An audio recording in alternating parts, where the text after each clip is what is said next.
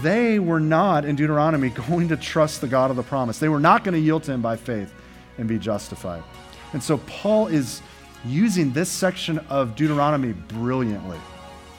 Notice in these verses in Romans that he's revealing Christ.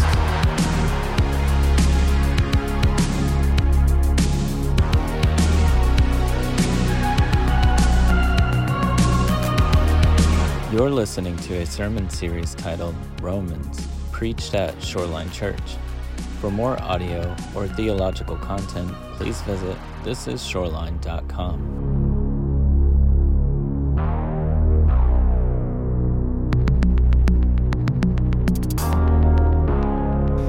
Well, if you haven't learned this by now, I am a bit of a prankster. I have had antics throughout the years that have gotten me into trouble. And when I was growing up, there were a few things that I would kind of pull, some little pranks I would pull on my family. So you guys remember back in the day when you actually had a telephone in the home that was connected to the wall? Anybody remember that? Both of you? And I learned that if you put peanut butter on the earpiece, when your parents pick up the phone to answer it, they're going to be kind of smudged with peanut butter. So I did that little trick. We can't do that today, of course. Put peanut butter on the iPhone. It's not going to work. I learned to put plastic wrap over the toilet seat and got my mom with that one. A lot of trouble for that. Put X-Lax in my dad's Coke, his 2-liter of Coke. And that really backfired. So that was literally backfired. Thank you for that. And so as an adult, I've tried to put childish things behind me, but the struggle's real. These old habits die hard. And so one time I was with my kids at, I don't know if it was Target or a toy store, and so we're walking down the toy aisle, and we came to the one end cap where the little toys are there, where you have to kind of activate the hand to make the doll kind of light up. And so I believe it was a Tickle Me Elmo. I don't know if any of you remember. Some of you were raised by him, but I don't know if you remember that. And as I'm walking by the end cap, there's 25 Tickle Me Elmos lined up.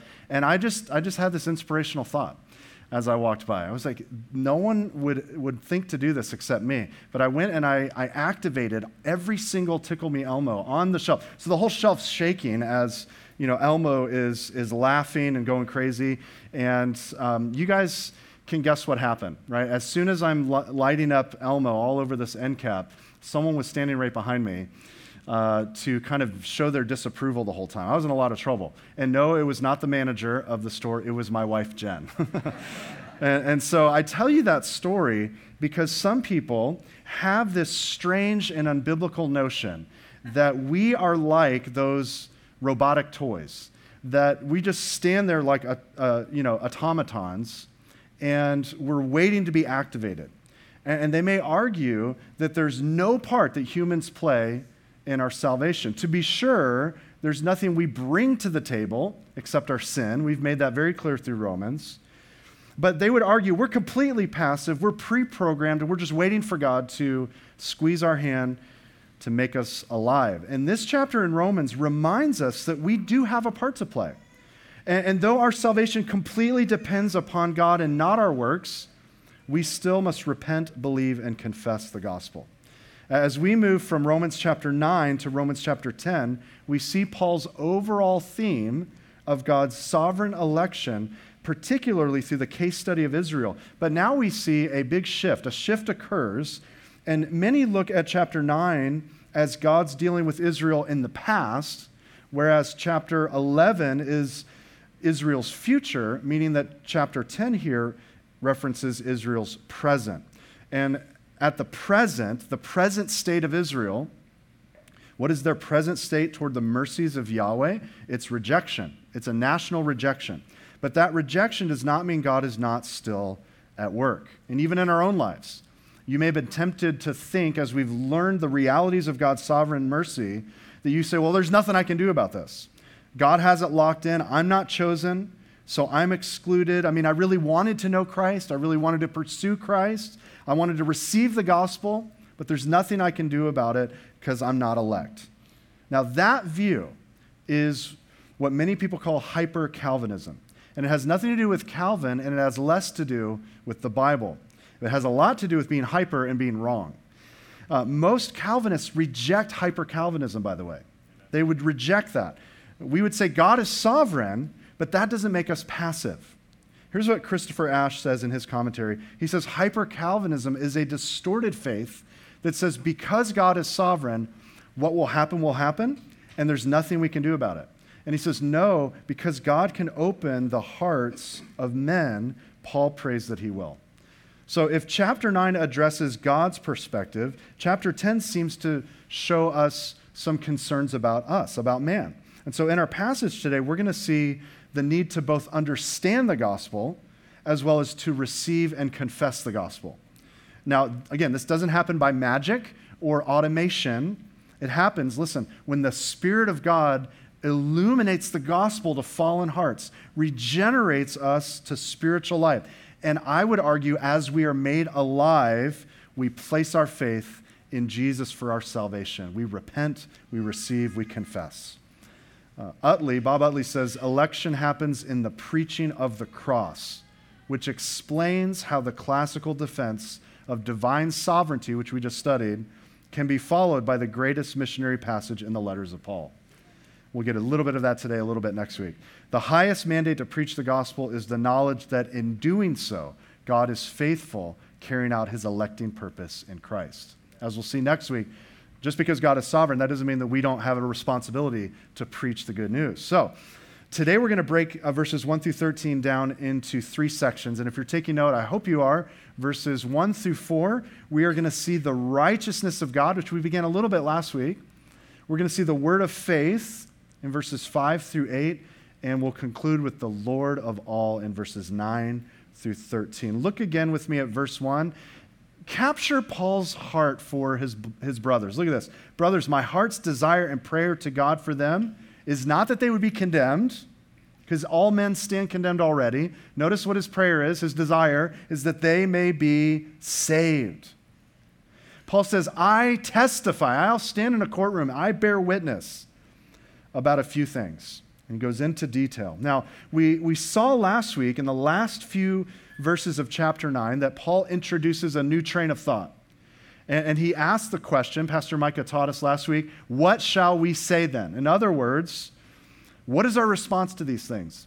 And then Paul draws a parallel between 2 types of righteousness. There's one on one side and one on the other. One is God's righteousness, which is obtained by faith, and the other is our righteousness, which is attempted, I'll use that as a qualifier, attempted to be obtained by works of the law. You guys remember these words? These words precede the chapter 9 and 10 distinction. So just have your eyes go up a little bit to verse 30. If you don't have a Bible in front of you, you can look on the screen. What shall we say then? That Gentiles who did not pursue righteousness have attained it. That is a righteousness that is by faith, verse 31. But that Israel, who pursued a law that would lead to righteousness, did not succeed in reaching that law. Why? Because they did not pursue it by faith. Paul is showing us 2, if you would, types of righteousness. But notice that in chapter 10, verse 1, Paul continues to express his love and his care for the unsaved countrymen of Israel by desiring and praying for them to be saved. Paul has already pointed out on 2 separate occasions in the book of Romans all the advantages that the Jews have had by the mercies of God. And so I'm not going to recap those, but you can go back and read those previously. But here he adds another one in verse 2. He says, here's another advantage they had. He says it's zeal. So Paul says, I can attest. I can testify, in fact, from personal experience, I can attest that religious Jews are very zealous. They're very sincere in their beliefs. But listen, sincerity is not the qualifier for truth claims. Just because someone is sincere does not mean they are right or their beliefs are true. We would argue the 19 terrorists who hijacked 4 planes on the morning of September 11th, 2001, they were very sincere, weren't they? Sincere in their beliefs, sincere enough to die for what they believed. But their actions led to the murder of more than 3,000 people. Even though at the core of their beliefs there was passion, there was zeal, there was sincerity, that what they were doing was fulfilling the will of their God. And so you can be very sincere in what you believe, but you can also be sincerely wrong. And so what were the problems with the Jews in Paul's day? He says there's zeal, but notice he says, but it was not according to knowledge. And so there's 4 things that one commentator captured from these verses, and we'll put them on the screen for you. 4 issues that they had. First was religious pride in verse 2. They had the zeal, but not according to knowledge. And so you begin to be puffed up in your zeal. Like, man, I'm a little more zealous than anyone around me. But they didn't only have that, they also had a spiritual blindness that Paul describes. They were self-righteous, and they had an unyielding stubbornness. You see, they may be zealous, but the zeal is rooted in ignorance. And notice, according to verse 3, Paul says that not only were they ignorant of the righteousness of God, and they seek to establish their own righteousness, but they also did not submit. They were unwilling to submit to Christ. They had the right information about Jesus, well, most of it, much of it, but they didn't submit to him.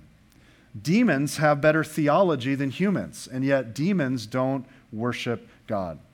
So the Jews may have had zeal, and they may continue to have zeal, but the Jew who's not confessed Christ is spiritually blind and incorrigibly stubborn. And Paul says they're seeking a righteousness, as we'll see in the next section, that's based on the law, but it's not based on faith. Now, before we look at that section, we need to spend just a few moments unpacking verse 4. Verse 4 has caused much confusion. Look with me at verse 4. It says, "For Christ is the end of the law for righteousness to everyone who believes." Now, you may be tempted to read that and think, okay, what Paul means is that there was a time that you could be justified by the law. But when Christ came, well, that period of time ended, or that period of time terminated. But we already know from Romans 4 that's not the case. So when Paul says Christ is the end of the law, he doesn't mean that the law was terminated and there was a time we could be made righteous by the law. The law has never been a means of righteousness. In fact, we've already learned this in Romans 4, where Paul says, for the promise to Abraham and his offspring that he would be heir of the world did not come through the law, but through the righteousness of faith. For if it is the adherents of the law who are to be the heirs, well, then faith is null and the promise is void. For the law, what does the law do? It brings wrath, but where there is no law, there's no transgression. And that's why it depends on faith.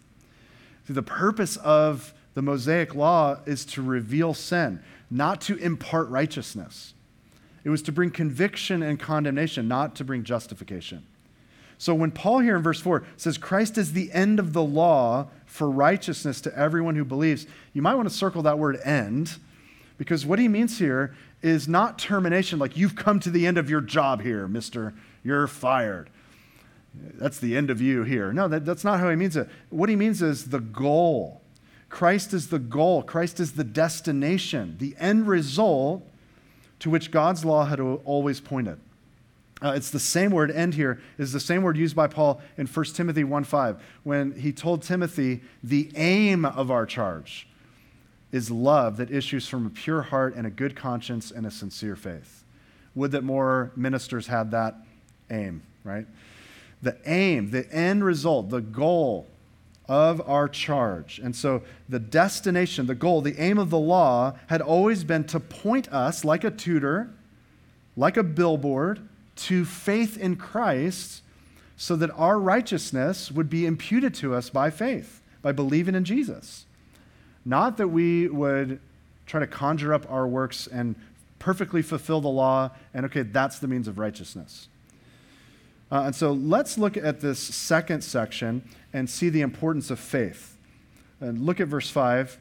Paul says, "For Moses writes about the righteousness that is based on the law, that the person who does the commandments shall live by them." Now, we begin another series of quotes from the Old Testament by Paul, and I want to make sure we look at all of these. He quotes here Leviticus 18:5. I want you to jot these down, and we'll look them up later. We'll look them up now, but you can also look them up later. We need to be a Berean. We need to check and confirm what we're being taught, that what you're being taught from the Bible is actually biblical.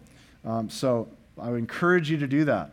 to check out what's being taught and to confirm it from the scriptures. We don't have to sit under sermons with suspicion, but with certainty. So what does Leviticus 18:5 say? You can look in your Bibles or look on the screen. It says, "You shall therefore keep my statutes and my rules. If a person does them, he shall live by them. I am Yahweh."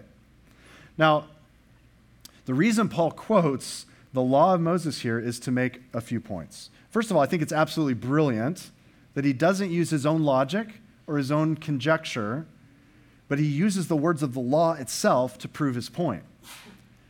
And so basically, in doing this, he's kind of leaning over to the person saying, oh, wait, you want to trust in the law to make you righteous? Okay, great. Well, let's hear from the law itself about how impossible that is. And so the verse here in Leviticus 18 may have been a proof text for the legalistic, self-righteous Jews to take to the bank, in effect saying, hey, look, God requires us to live by good works. It's right there in the ink. And to be sure, the emphasis in the Mosaic covenant was do. If you want to live and not die, do these things. Keep these statutes, follow these rules. You will enjoy covenantal blessings if you stay within these boundaries. But see, Jews began to attempt to sever all of the law of God from the undergirded promises to Abraham. And let's just do these things perfectly. Being severed from how they're rooted ultimately in God's relationship with Israel, who wanted to be a father to a fatherless people. He wanted to be a God of promise. As we've already learned in Romans 3:20, for by works of the law, no human being will be justified in his sight, since through the law comes knowledge of sin. So what Paul is saying here is like a righteousness achieved by law is doomed to start. It's doomed to start. Man is already condemned. We are all under sin. So the law doesn't impart righteousness, but what does it do? It, like a mirror, it reveals. It defines sin. And because of that, it condemns us. So Paul had learned earlier the folly and the inadequacy of trying to keep the law or to seek a righteousness under the law. And he shares his insights in Philippians 3. You guys can read that later. But remember where Paul said, whatever gain I had in all these things, I counted as loss. Remember he said, I don't want a righteousness of my own that comes from the law, but that which comes through faith in Christ. And if anyone understood these things, it was Paul. So notice the contrast that he makes in verse 6. Again, he's quoting the law now again. Okay, that's one way of doing it. He says, but the righteousness based on faith says, and then he gives a series of quotes. Notice that there's some parentheses here. So first he says, do not say in your heart who will ascend into heaven, that is to bring Christ down, or who will descend into the abyss, that is to bring Christ up. But what does it say? What does the scripture say? The law says the word is near you, in your mouth and in your heart. That is the word of faith that we proclaim. Now, okay, we come to some passage of scripture a little bit more tricky. Sometimes you're eating a good meal, you need to chew a little bit longer. Okay, so we need to kind of focus for a minute. So if you didn't have your coffee, I don't know what to do. Just wake up. Okay, so Paul quotes here Deuteronomy 30, verses 12 through 14. Jot those down. Here it is on the screen. You're going to see how closely he quotes this. So here it is in Deuteronomy. For this commandment I command you today is not too hard for you, neither is it far off. It's not in heaven that you should say, who will ascend to heaven for us and bring it to us that we may hear it and do it? Neither is it beyond the sea that you should say, who will go over the sea for us and bring it to us that we may hear it and do it?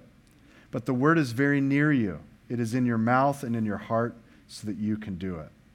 All right, focus here. It's going to take a little bit of attention. This is a quote of a sermon that Moses preached at Moab towards the end of his life. In fact, he was 120 years old.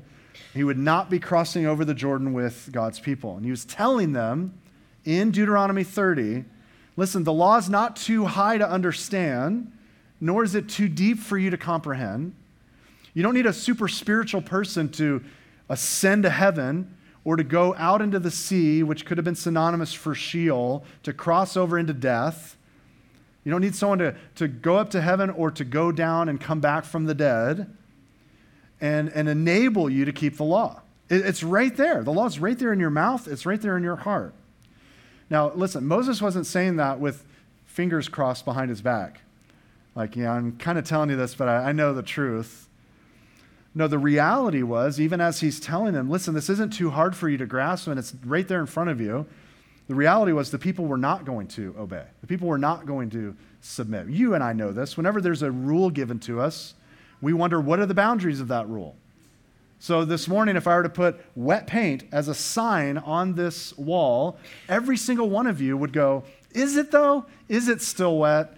Kind of not sure. And you would tempt the rule, right? Let's just make sure. So the sign, the rule, all it does is invoke in us, as Paul taught us in Romans 7. All that does is kind of provoke within us a desire to push the law a bit. And so they were not, in Deuteronomy, going to trust the God of the promise. They were not going to yield to him by faith and be justified. And so Paul is using this section of Deuteronomy brilliantly. Notice in these verses in Romans that he's revealing Christ. Okay? Check it out. He says, who will ascend to heaven? Do not say who will ascend to heaven. He's quoting Moses. And the Jew might ask, well, we need someone to go to heaven to make this possible. We need someone to go up to heaven and keep the law for us. Paul says that would be to bring Christ down, the one who came down from heaven.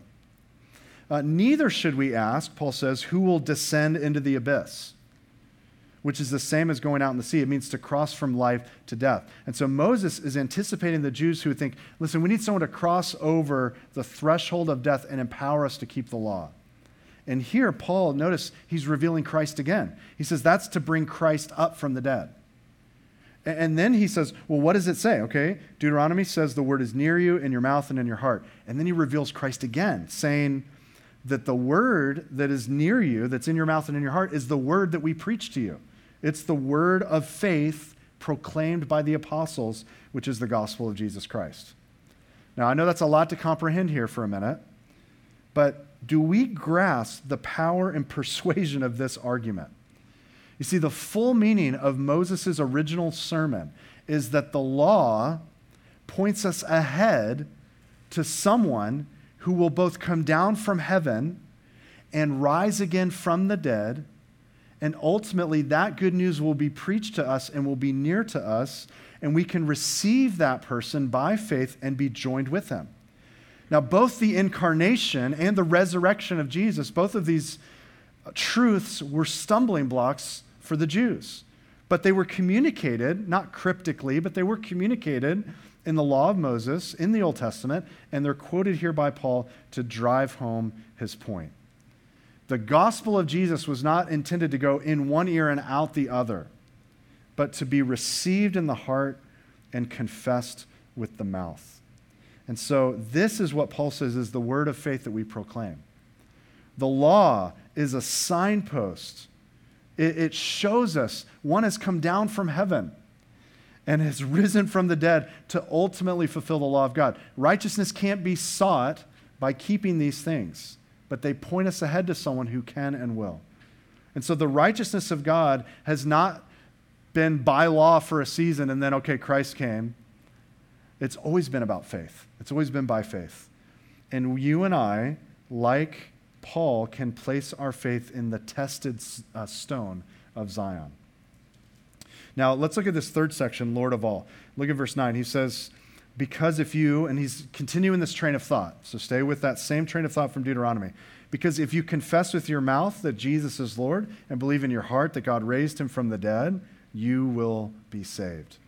For with the heart one believes and is justified, and with the mouth one confesses and is saved. You guys see the parallels? This is just amazing. In Deuteronomy 30, Moses states, hey, the word is near you. It's in your mouth. It's in your heart. And here Paul says we must confess with our mouth, and we must believe in our hearts. Well, what is it that we are to confess? What are we to believe? Well, notice that he says we confess with our mouth, Jesus is Lord. Of course, the early church lived in a culture that said Caesar is Lord. And as we opened in prayer this morning, we were reminded Caesar's now a salad, and Jesus is truly Lord. So the birth of Jesus in the city of David was announced to the shepherds in Luke 2:11, They said, remember, here is born to you this day, a Savior who is Christ the Lord. He's the Messiah and he is Lord. Jesus is Lord was the theological content of the church's profession of faith. Lord, he's Lord. That's an affirmation of his deity. He is Adonai. He is the sovereign, the master. He's the king. He's the ruler. Jesus is Lord. Jesus affirms his historical humanity. So we affirm, we declare Jesus is, you could say, my Lord. But even if today you're like, well, he's not really my Lord, that's okay. He's still Lord. Jesus is still your Lord. He's Lord. And so to confess that Jesus is Lord with your mouth in the early church essentially meant to be baptized. When you were baptized into the name of the Lord Jesus Christ. So you were publicly confessing, hey, I belong to Christ now. I'm born again into Christ. Now, simultaneously, Paul says that we believe in our heart that God raised him from the dead. So we simultaneously believe in Christ's resurrection. We know Christ is crowned the Son of God in power through his resurrection from the dead, Romans 1:4. And so to confess out loud, to communicate through baptism, through preaching and proclaiming the gospel, to confess, no, Jesus is Lord. I confess that with my lips, and I believe in his resurrection in my heart. Those are essentially the same thing. So, don't separate the two. Well, I confess with my mouth, but I didn't really believe in my heart. No, these are they're not two different coins. They're two different sides of the same coin. So the scriptures assume if someone is saved, they're going to make a public confession of their faith. And if you make a public confession of your faith, then you have believed in the heart. And so Paul is making the point, faith in and confession of the gospel leads to justification and salvation. Now, if you misread the law, you may come to think righteousness comes from keeping the law. But if you read it rightly, you understand, no, the law is good. The law is just, and the law is temporal. We learned that from Galatians. It was kind of an intermediate moment. It was added after the promise to Abraham. It was added because of transgressions. But true righteousness was only and has only ever been attainable by faith. So Paul says we must believe. We must place our faith in the resurrection hope of Christ. Christopher Ash says only some will have the religious privilege, the Bible knowledge, the moral responsibility to make a shot at keeping the works of the law. If acceptance with God depended on these things, imagine if it did, then Christianity would always be some kind of elite religion.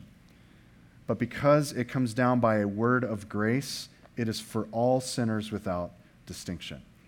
So Paul begins to quote, starting in verse 11, a couple more verses. So I want you to jot these down. First, verse 11, he says, "For the scripture says, everyone who believes in him will not be put to shame."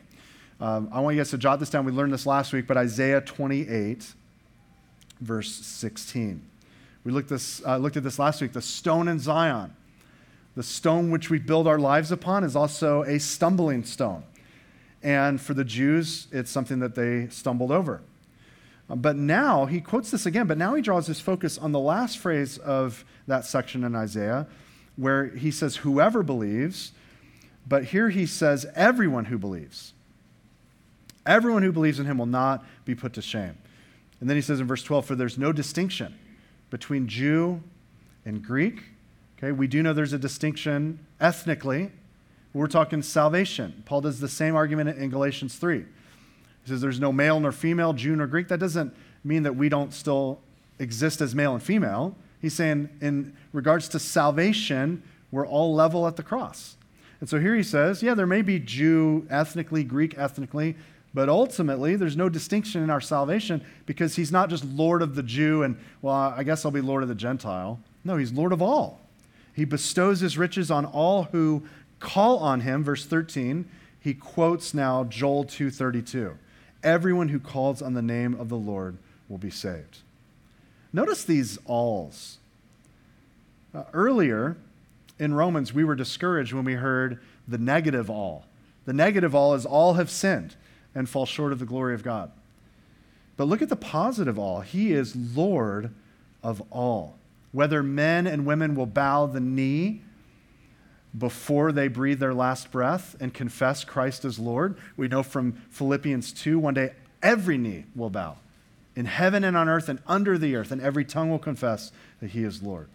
And so here, Paul in verse 13 quotes Joel 2:32, and I'll put that on the screen. Good job. It shall come to pass that everyone who calls on the name of the Lord shall be saved. Joel is picturing a future moment when God will ultimately be glorified. And so Christ is the stone in Zion. And those who call out to him by faith may enter heaven, so to speak, believing that they may go to heaven. So I exercised my faith. I exercised my voice.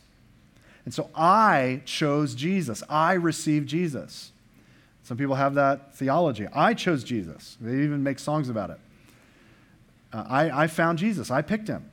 I'm amazing because I was looking at all these different religions and I decided Jesus is the man. I'm going to pick him because he's the best.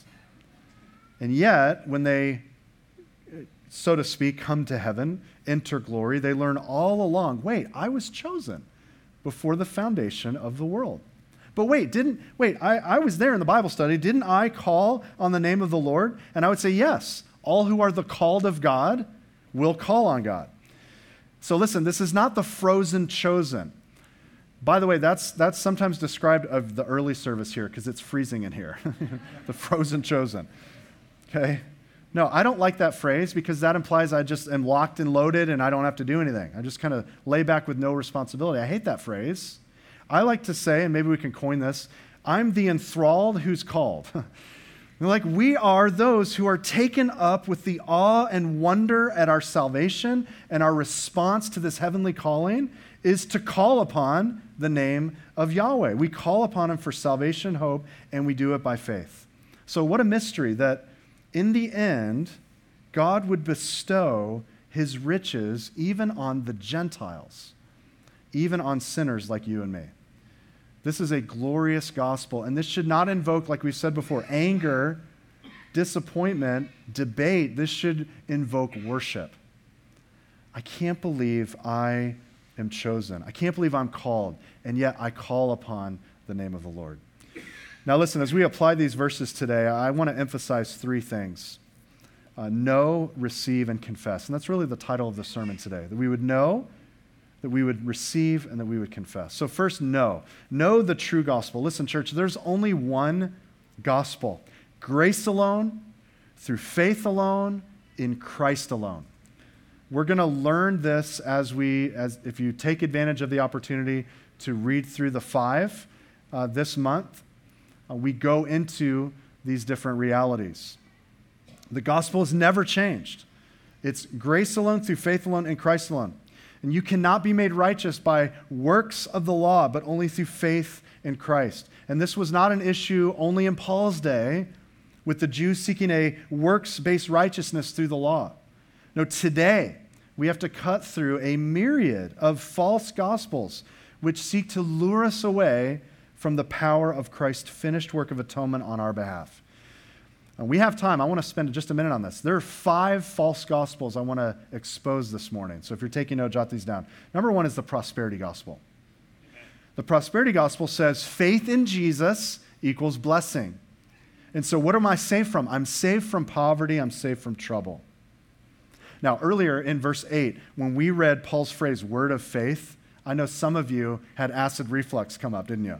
You heard word of faith, you're like, wait a minute. Is he going to start, slaying people in the spirit? What is going on here? Well, you've heard the phrase word of faith often used by those who teach the false gospel of prosperity. And when they say that phrase, word of faith, what they mean is very different than what Paul means here. Paul is talking about gospel proclamation. The prosperity hacks mean word of faith is to craft your words with zealous spiritual intent, and your words become incantations. So you frame the word Mercedes, and you just keep saying it over and over, and eventually you go out in the driveway and there's a Mercedes because God wants to bless you.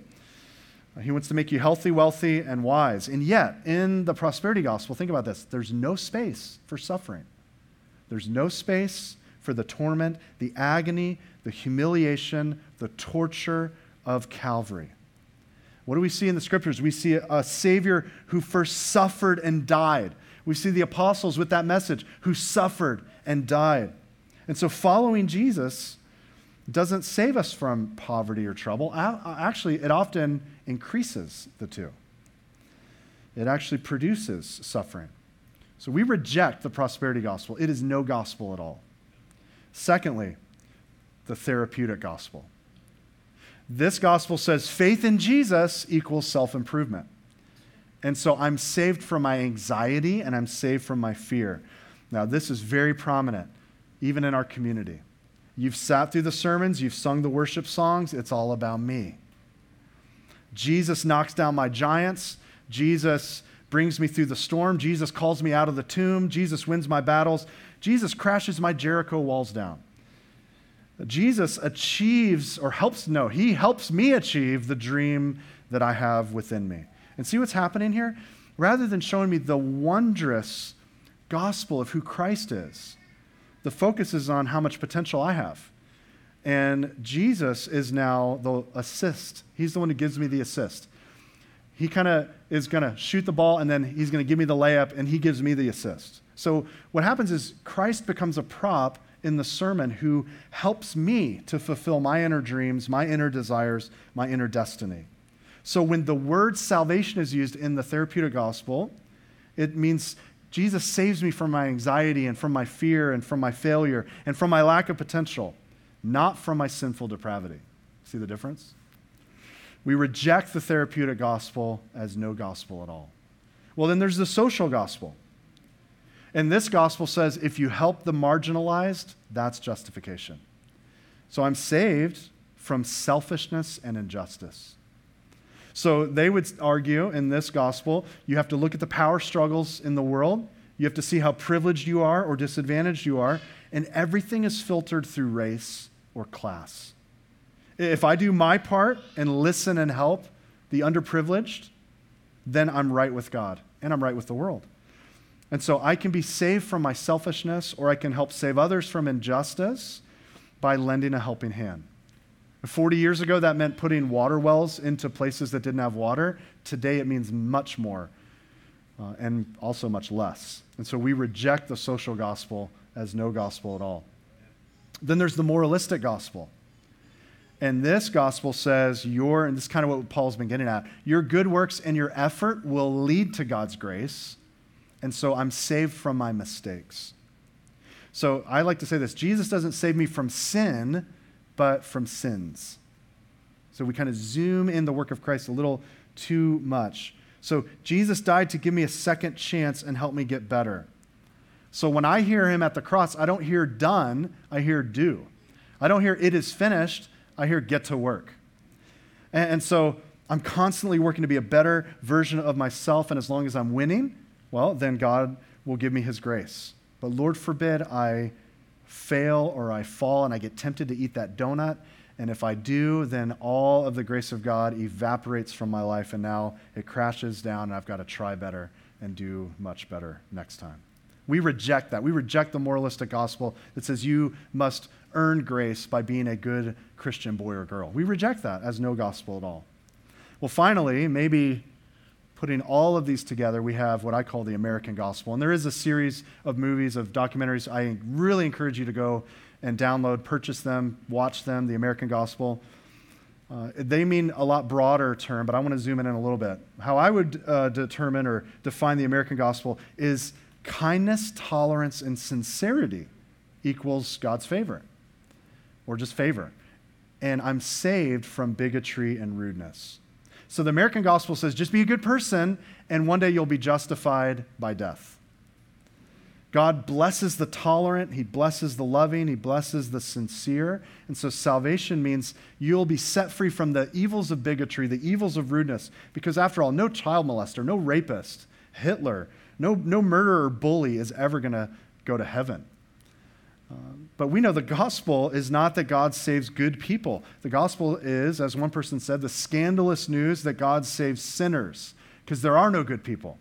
There are only evil people who reject Christ and who accept the gospel. So the problem with all of these, we reject the American gospel as no gospel at all. And the problem with these is that there's just a tiny fraction of truth in each one.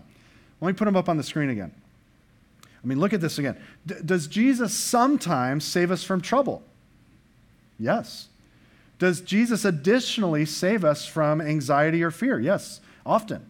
Does Jesus help us care for others and fight for biblical justice? Well, I sure hope so. Does grace cover our sins and our mistakes? Amen. All right, does the gospel cause us by the Spirit to bear the fruit of kindness towards people different than us? Absolutely. But each of these by themselves truncate the true gospel in preference for something that's man-made, that's ineffectual, and that's limp. Church, any gospel that is not grace alone, through faith alone, in Christ alone, by definition is no gospel at all. You know this from Galatians 1. Paul said, if anyone's preaching to you a gospel contrary to the one you received, let him go to hell. That's how strong Paul feels about a false gospel. Church, the gospel is the good news that the final and full enjoyment of the glory of God is only found in the person and work of Jesus.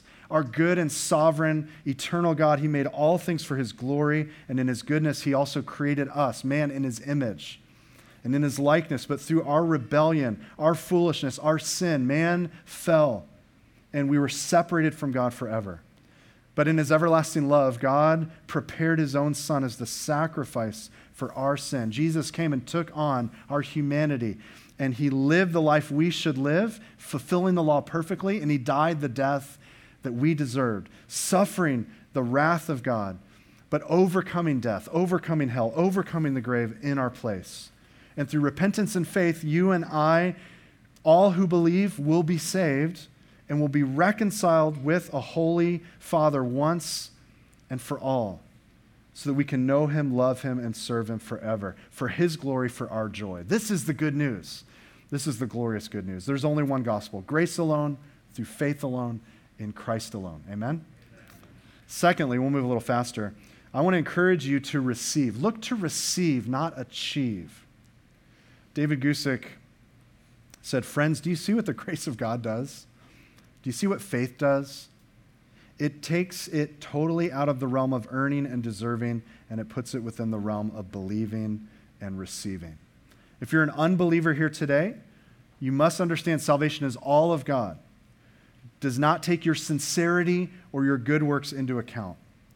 Every religion has some metric of achievement in order to escape some sort of plight in the world.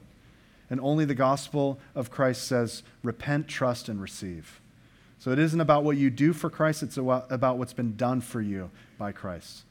If you're a believer here today, this means continuing to look to Christ in our justification as the one who finished the work, but also to the Spirit as the one who helps us in our sanctification as we yield to his ongoing work in our lives. Some have argued, well, if Jesus isn't Lord of all, he's not Lord at all. And they would say, you're not saved until each and every area of your life is totally submitted to Jesus. And I think we have to be careful with that lingo. I think there's one worship song that absolutely causes every Christian to sin when they sing it. It's the song, you've sung it, we've sung it, I Surrender All. And just think about it. This song causes every Christian to lie. Because here's the lyrics. All to Jesus I surrender. All to him I freely give. I will ever love and trust him. In his presence I daily live. I surrender all. And we even repeat it. I surrender all. We're kind of telling ourselves, I'm surrendering all. All to thee, my blessed Savior. Now, can we have an honest moment here? All? Really? All? Okay. Good for you. Before Micah, we did sing that here.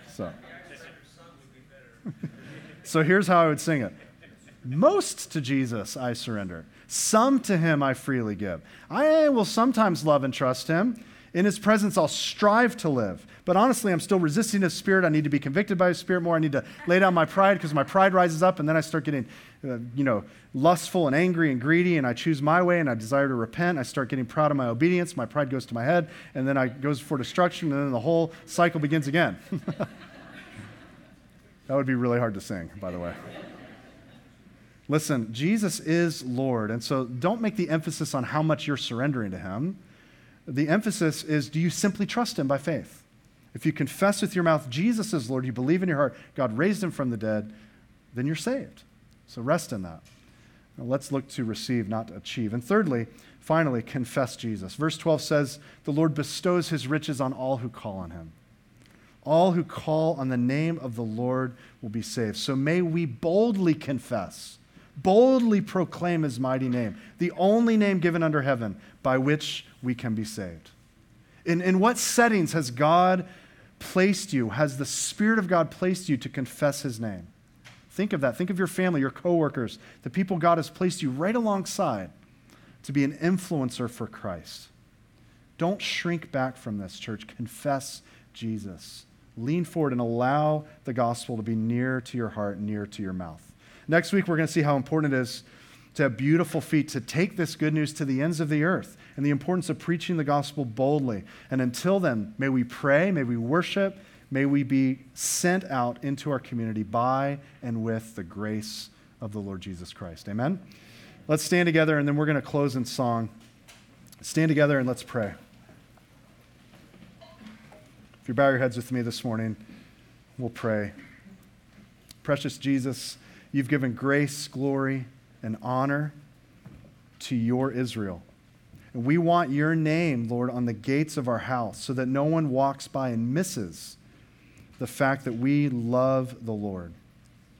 It's our highest honor to have known whose we are and whom we serve in the gospel of Your dear Son. So, Lord, how can we be ashamed of the name before which every knee will bow in heaven and on earth? Lord Jesus, not only write Your name upon the gates of our house, but engrave it in the center of our heart and our affections, on our first, on our last, on our earliest, and on our latest thoughts. Let the good news be our joy to speak out of the abundance of our heart as we consider You and Your great salvation. In all we say and all we do, let it be clear that we are in pursuit of the one whom our soul loves. Lord, we pray that everything in this life would say, whom have I in heaven but You? There's none upon earth I desire besides You. Though my heart and flesh fail, You are the strength of my heart and our portion forever. Lord, we love You, we worship You, and we thank You for saving us. We confess and believe today that You are Lord, that God raised You from the dead, and we proclaim Your gospel until we have no breath left in our lungs. It's in the name of Jesus we pray. Amen.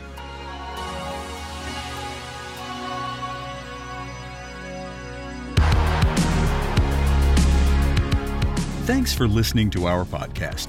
Shoreline Church meets every Sunday at 9 a.m. and 10:30 a.m. at the Port on Lena Road. You can get more content and more information by visiting thisisshoreline.com. If you have any questions or any prayer needs, please don't hesitate to email us at info@calvaryshoreline.com. God bless you.